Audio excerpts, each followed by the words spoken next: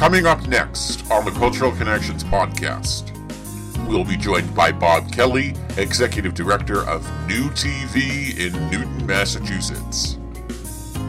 This episode is being recorded live on Wednesday, May 5th, 2021. This is the Cultural Connections podcast. So good afternoon, everybody. My name is Brian Ives, and I am the producer and host of the Cultural Connections podcast. Before I introduce our guests this evening, I want to remind all of our viewers that we are coming on here live on Wednesday, May 5th, Cinco de Mayo, 2021. And we are recording this live on Facebook, Twitter, and YouTube. So in other words, if you have questions you would like answered during the broadcast today, please feel free to comment below on the platform you're watching. For the first part of the show, we will be monitoring our Facebook feed. The second part will be the Twitter feed, and the last part of the show will be the YouTube feed. So for about a 30 to 40 minute broadcast, roughly about. Without further ado, let me introduce our guest today. Our guest today is Bob Kelly, Executive Director over at New TV in Newton, Massachusetts. We're going to be discussing community media today, specifically looking in depth into specifically issues of what community media is, what's currently happening with community media, what the impact the COVID-19 pandemic had on community media, and the future of community media. So thank you, Bob, so much for joining me today. Well, thanks for having me, Brian. I appreciate it. I'm glad you're here. So without further ado, let's start off with you telling our viewers a little bit about yourself before we get into a background on community media. Sure. So many moons ago, I was in the music business and worked for Don Law Productions here in the Boston area, and Tim Collins, former manager of Aerosmith. So I traveled around a little bit when my hair was your color. So I had an audio background, and then got into cable television in 1990 and ran local channels in Waltham, Massachusetts, and then came over here in Newton in 2008 and took over for a long time Executive Director Paul Berg. So I've been around cable television for 31 years now, and so I know a little bit about it. Not everything, but a little bit. A good amount, that's for sure. All right. Well, let's for our viewers that are watching this that don't really know, let's start off with really, in a nutshell, what is community media for our viewers that really don't know what it is? Okay, so way back in the late 70s, early 80s, cable television was born to try to bring signals to homes that were, on the other side of a mountain and couldn't get the satellite or antenna signals that were servicing homes on the other side of the mountain. So a cable was brought over, I think it was in Pennsylvania, over the mountain in order to provide that. And that's kind of where cable television was born. In 1984, the Cable Act was created on a federal level in Congress and the FCC.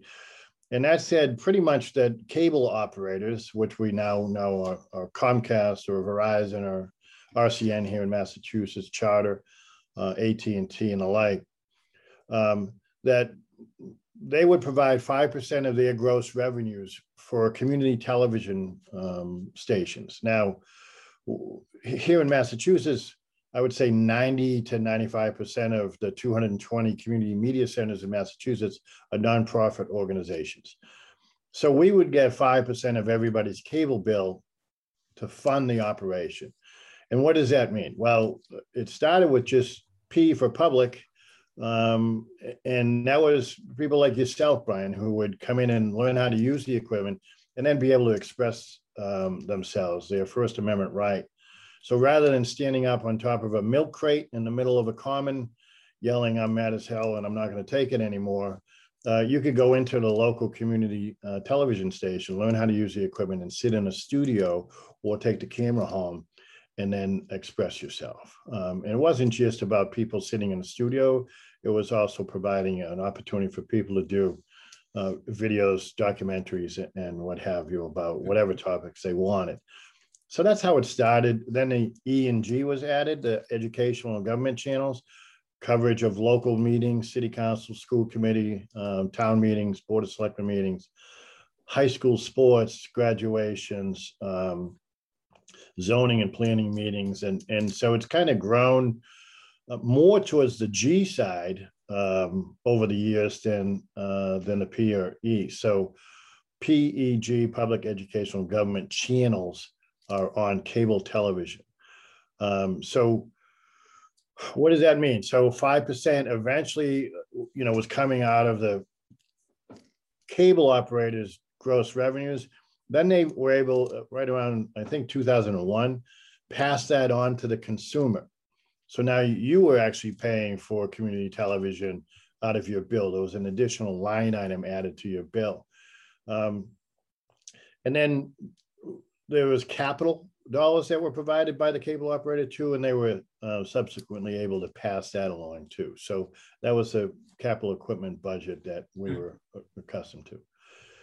So as PEG television were, kind of evolved over the years, you saw municipalities wanting to see more on the G side and less on the P and E side. So, but we've been able to preserve all three here in Newton. But some communities have kind of transformed into pretty much government channels. The issue on cable television, though, is that when HD television came into play, we were on standard definition. So channel 4 was the local broadcast channel, channel 5, channel 7. So we had CBS, ABC, NBC. And then on channel 8 was the local channel. So that was great when there was 60 cable channels, but when there was 600 to 1,000 cable channels, Right. and HD television was created, they never moved us up with the HD tier. So we stayed mired down. Still today, most of us are still sitting down in channel 08 where nobody watches because everybody's got a 75-inch TV with smart TV. And they're watching all the HD channels and not SD channels. So we've lost viewership, we've lost relevancy. So we had to adapt and be able to provide content online as well. And that's where we are today is we're really a content distributor of local programming. And how we get that out is, through cable, but also through broadband, through the internet and Vimeo, YouTube, what have you. So that's kind of where we are today. We're called community media instead of public access. Right. So public access is kind of like Voldemort. We don't use that term anymore. It doesn't come off our lips. So we're called community media, and I think that's a better term for who we are than public access. Of course. Well, moving forward here, and before actually we go further with the next question, I do want to remind our viewers here that are just tuning in with us that when you're watching live, if you're tuning in on our live broadcast, we're recording this episode on Wednesday, May 5th, 2021, on Facebook, Twitter, and YouTube. Right now, we are currently monitoring our Facebook feed. So if you have questions and you'd like them answered about community media, anything related to community media, you can comment below on Facebook right now, and around 10 minutes from now, we'll switch over to our Twitter feed and then monitor over to the YouTube feed to end with the last part of the broadcast. But with my next question, you're kind of bringing things into a perspective today. And obviously everyone this past year has been a crazy year with the COVID-19 pandemic. What sort of impact has the COVID-19 pandemic had on community media centers? And continue to, since we're still not really out of this pandemic yet. So I think a lot of us, wish we had Zoom stock prior to the pandemic starting. We're utilizing Zoom quite a bit. There's a lot of government meetings now that, everything's virtual. So we're covering more meetings than we did before because, we couldn't get in those committee rooms where those meetings are. Now everything's done through Zoom. we're just capturing through Zoom, the meetings and sharing that to our viewers. So that's I guess maybe the transparency in government thing is being supported here through Zoom by us being the vehicle to provide those meetings to viewers at home. Again, that's online and on cable. So that's the first thing. We were able to, purchase different equipment, ring lights, and cameras and tripods for people to take home. Like yourself, and be able to sit there in the confines of your home, safe, and be able to put, packages together, programs or shows together for, your viewers, and then send it back to us. So equipment purchases were different. We're all working virtually. I didn't realize that I could work so well from at home. But we all worked it out, and so now what we're doing is a mix of coming into the office and working from home, and that my family would prefer me to come into the office and not be at home, I think. I'm kidding, but I think that's the initial part, was that we were trying to figure out how to serve our members and our viewers properly during the pandemic. And I think we've been very effective in providing them with content still. Absolutely. So the next question here, and you alluded to this sort of at the beginning, a little bit earlier on, is about funding for community media centers. And one of their big ways of getting their funding, which I think you mentioned a little bit to you, is about franchise fees, which I think a lot of people tend not to know what franchise fees really are, and they see it on their cable bill, I think, a lot of the time, and they glance over, but they never really understand what a franchise fee is. For the purpose for our viewers, can you explain, because obviously it's a source of funding for community media centers, can you explain a little bit more in depth on what franchise fees and how they help community media centers? Yeah, so going back to the Cable Act of 1984 and the Telecom Act of 1996, and I think there was another rewrite after that of the Telecom Act at some point in 2000 maybe, but there were 5% of everybody's cable bill was available for public educational and government channel support. Whether or not we got all 5%, depending on the community that your community media center is in, remain to be seen, right? So here in Newton, we actually get 4 of the 5%, and 1% is kept by the city of Newton for their uses.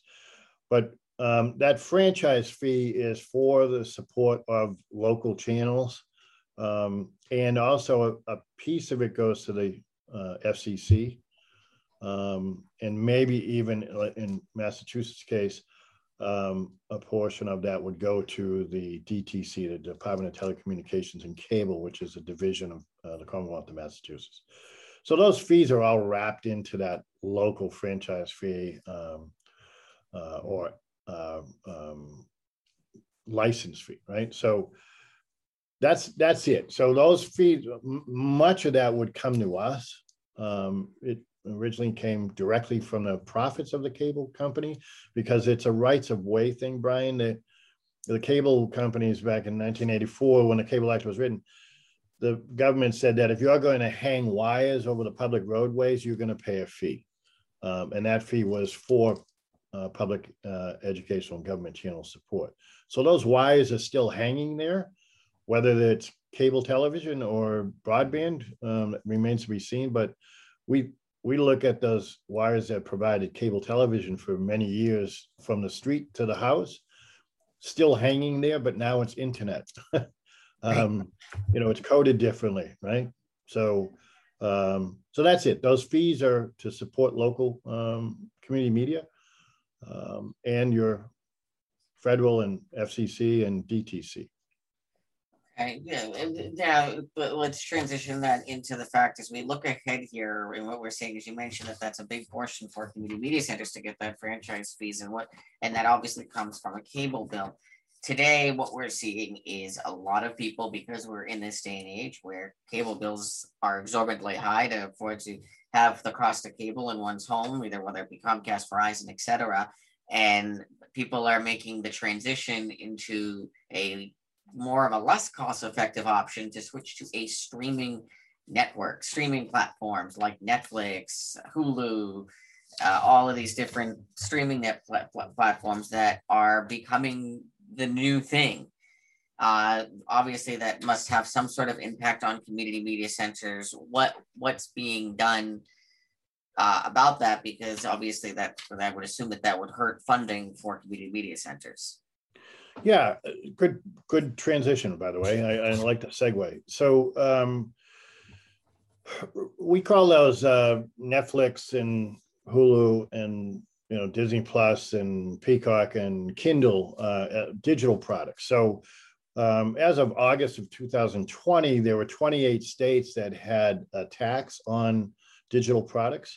So, and the analogy is if you went into Best Buy and you bought a DVD of a movie, you would purchase it and pay sales tax, right? Or even if you went to the movie theater, the ticket included sales tax. So those 28 states realized that Netflix was providing the same movie that you would buy at Best Buy or go to see at the cinema, and there was no sales tax. So now they've levied that sales tax against Netflix for the services or products that they're providing the consumer.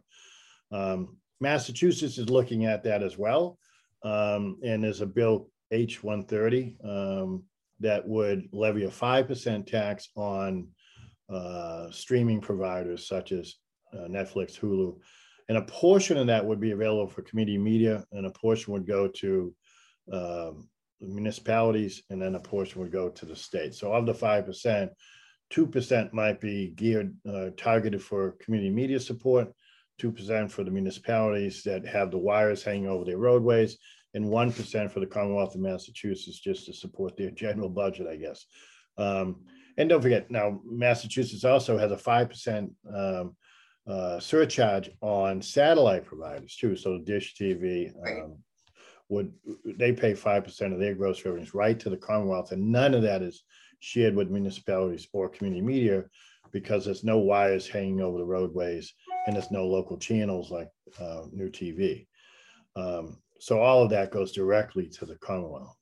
So cable has a 5% surcharge. Streaming would have a 5% surcharge if the bill passed.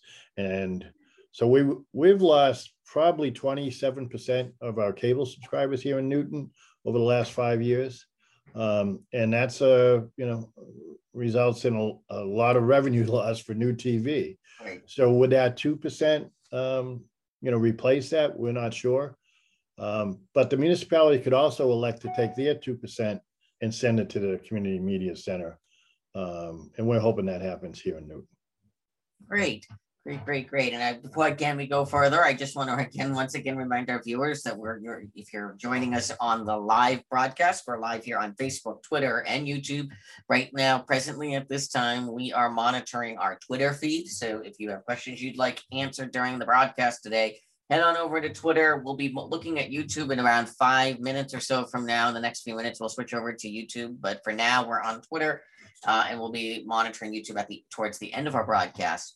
But let's move forward here now, and let's talk really more now that we've talked about present, let's look towards the future with community media centers. We're obviously seeing, as it seems like by day, things evolve with technology. We've seen we've seen the way how community media centers continue to change from going, as you mentioned earlier, from public access to community media.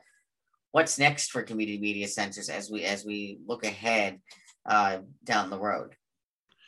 So I think the inevitability is going to be regional providers. So as I said, there's 220 community media centers in Massachusetts, but as cord cutting continues, there's cord cutters, people that had cable and cut the cord, and then there's cord nevers, right? It's your generation that may have never had cable, they've never, lived off of it, never got their entertainment or informational programming through it. So as cable kind of disappears, I think, if those streaming revenues don't replace the lost revenues in cable, you'll probably see some community media centers close in the smaller budget ones or smaller communities. And so you may end up seeing a regional provider. So let's say New TV became a regional provider for the area. The studio and facilities would be available to more residents. You already see some of that happening in Massachusetts and outside of Massachusetts. Cape Cod Media Center, I think, services 6 to 8 communities. Plymouth does that for 4. So you already started to see that happen before, and I think that will probably be the likelihood in the future. And that's for public educational and government services. At New TV, we've already added a subsidiary for full production work, right? We've done original programming, won 13 Emmys. We have pilots that are now available for distribution to other networks. Should another network want to purchase one of our pilots, they could do so. We do corporate video work for Fortune 500 companies now. So we have to broaden our menu of services to beyond just public educational and government services. Newton News has been active for many years, but will we be a regional provider of local news? That could happen as well. So I think broadening our features and level of services is key to our survival as cable cord cutting continues to happen at an alarming rate, actually. Very interesting. So I guess what you were just alluding to, I was going to get into next here, is with the other services like a station like New TV has to offer. How are more the bigger, I guess, community media centers that have is their intent to try to follow a similar model? Is that going to be for the bigger stations going to be the new model for community media stations as time goes on, to try to add more to the station and more services offered, or stick with what it is now? So it's for New TV since really 2010, we've been heading in this direction with the adding the production house kind of level of services where we do corporate video work. We've become not just a community media center. We're kind of a community center with a media flair, right? So we have artwork hanging up in the hallways. We do artist galleries here, wine and cheese, and every 5 weeks the artwork gets changed out. We host events here. We have small musical performances by Livingston Taylor or others. We work on documentaries that are shown internationally. We contribute to that. So a lot of them, if they haven't already headed there, they're probably not going to be able to survive. Like I said, we've been doing it for 11 years, so I think we've found a niche and created Another Age Productions, which is the for-profit subsidiary. They really need to get going, if they haven't started already, by adding all those other services and non-cable revenues. And that was the game. The game was to replace cable revenues with non-cable revenues. You can't just wait for legislation to add streaming. You had to have been working on that already. Mm-hmm. And some of them are doing it. We're getting the calls. They want to be New TV, but they're starting a little late. So we hope they make it, but some have been successful in making that transition earlier, but prior to the pandemic. But those that are trying to do it now, I hope they make it. Right. Now, another big thing with a lot of community media centers is, as you also mentioned towards the beginning of the show, is the transit of having, because with most people, when they think of community media centers, they think of the station, like you mentioned, on the local channel 8 or channel 9, at the standard level of a channel. I know like stations like New TV have already progressed to the fact with some of the cable companies to get HD channels. Is that also something that at a national level, let's say, is being considered? What is the prospect looking for getting the community media centers to have HD channels out there so people actually see the content that's coming out of community media centers? Yeah, that's been a battle for many years, Brian, is to try to get on an HD channel. So, what we face, for Verizon, they gave us an HD channel and they put it on channel 2134. Well, who's watching television on, the 2100 area?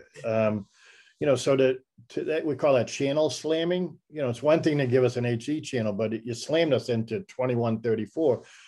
Nobody's watching. So you might as well still be mired down in the standard definition tier. If we're not going to be next to, channel 4, 5, 7, Fox TV and the local sports network or GBH, public broadcasting, then nobody's really going to find us. And so it's really about us being a content provider and getting it out on not only cable, on whether it's SD or HD channels, but it's also getting it on YouTube and Vimeo and providing it, snippets on it of our programs and teasers on Twitter and Instagram and everywhere we can to promote it. So I think if you promote it on social media properly, they'll find us, whether but like I said, I think we have to be a content distributor and not just be a cable channel like we were for many years. Right. No, absolutely. And I think another thing too that's been seen with community media centers, especially a station like New TV, which developed the fact, which I think for myself, I've seen it. I think I've heard others say the same, is having if not all of the content that you would regularly see on New TV. You see it also now on the website, on demand, available to watch at your leisure and your convenience. You don't have to go back in the day when you had to go online to the website, find when that program was going to air, and then get to your TV at that time to watch it. Now, there's the availability of watching it online. Is this something that other stations are looking into as well, to bring their content online to make it more accessible to communities and to broaden the reach of people being able to see content? Yeah, I think as long as we're being paid, from cable subscribers, we have an obligation to provide free content to, the people in Newton, right? But those that don't have cable, that are watching the local city council and school committee meetings and, high school sports and staying in touch with their local community, they're not contributing to our revenues right now, our operating budget. So we have to find a way that they will contribute in the future. Right. So let's say that, we put up on YouTube and Vimeo the latest, 3 city council meetings or 3 sporting events or, subcommittee meetings. So that content would be available for free for those, internet subscribers or, broadband users. And so, but after that, we're going to archive them, and maybe there's a, $1.99 a month, membership fee that they have to pay to watch the archive content, because, we have to pay for that. We have to pay Vimeo or AWS for, archiving all that data, that video data. So, and it gets expensive. And so that, line item in our budget is growing because the demand is still there. So in order to support the expenses associated, the costs associated with archiving, we'll probably have to do something where there's a monthly membership fee or annual membership fee for those online viewers. But the latest 3 would be for free, and then the archive stuff would be fee based. Right. Okay. Well, I think that makes common sense.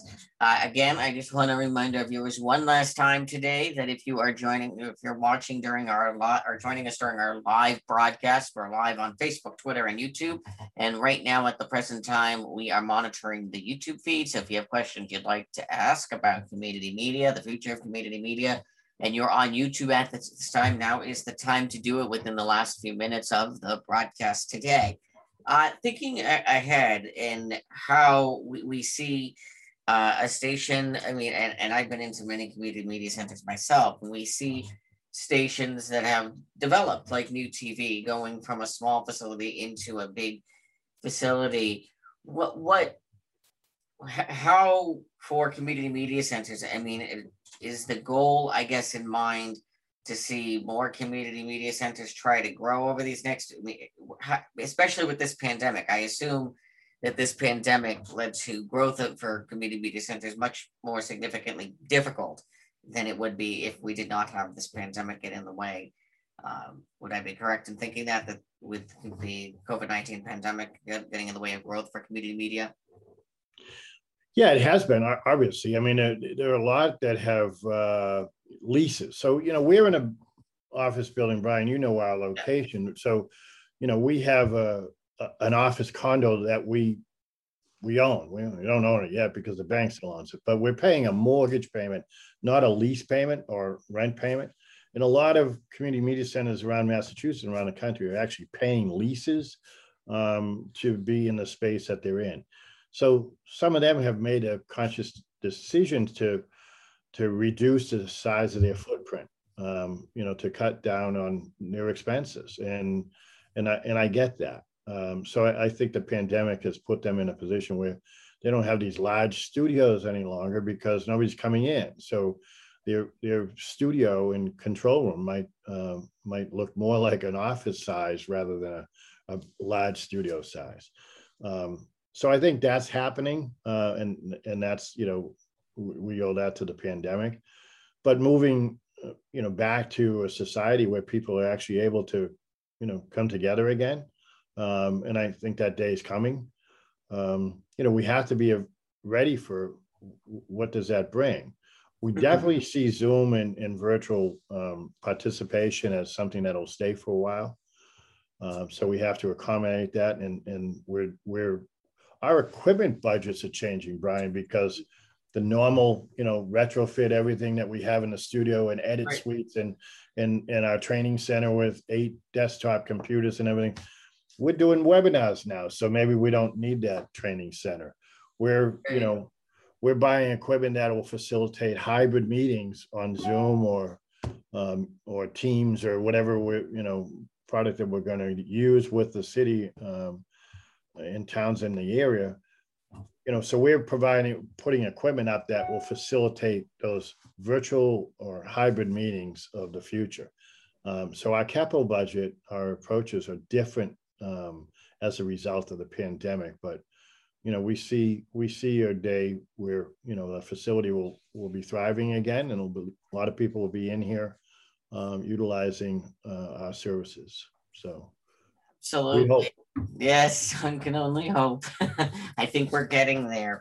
Well, it's amazing to think that we have already reached the end of our fast 40-minute broadcast here. Again, want to thank Bob Kelly, Executive Director of New TV, for joining me today. For our viewers that live in the Newton area that are watching this, if you are a Newton, Massachusetts resident and would like to learn more about New TV and more about this amazing facility, then you can visit their website at www.newtv.org or give the station a call at 617-965-7200. Personally, from my over 15 years of experience involved with this station, I can say that it is an impressive station. And if you are someone that's interested in video production and again lives in the Newton area, check out the facility. It's worth it. Once this pandemic is over and you can get back in there and do things like we did before this pandemic, you won't be disappointed. I can guarantee that. I also want to say that if you have questions or comments or would like to submit ideas for future episodes for the podcast, you can email me at brianives@gmail.com. That's BRIANIVES@gmail.com. Thank you again to Bob for joining me on this episode of the Cultural Connections podcast, and we'll see you for the next episode very soon. Thank you, everyone. Thank you again for joining us for this episode of the Cultural Connections podcast. To learn more about this episode, be sure to check out our social media pages on Facebook, Twitter, and Instagram. You can also listen to this podcast in its entirety on listening platforms Spotify, Apple Podcasts, Google Podcasts, Pocket Casts, Breaker, Radio Public, New TV, and many more of your favorite podcasting platforms. Thank you again for joining us on this episode of the Cultural Connections Podcast.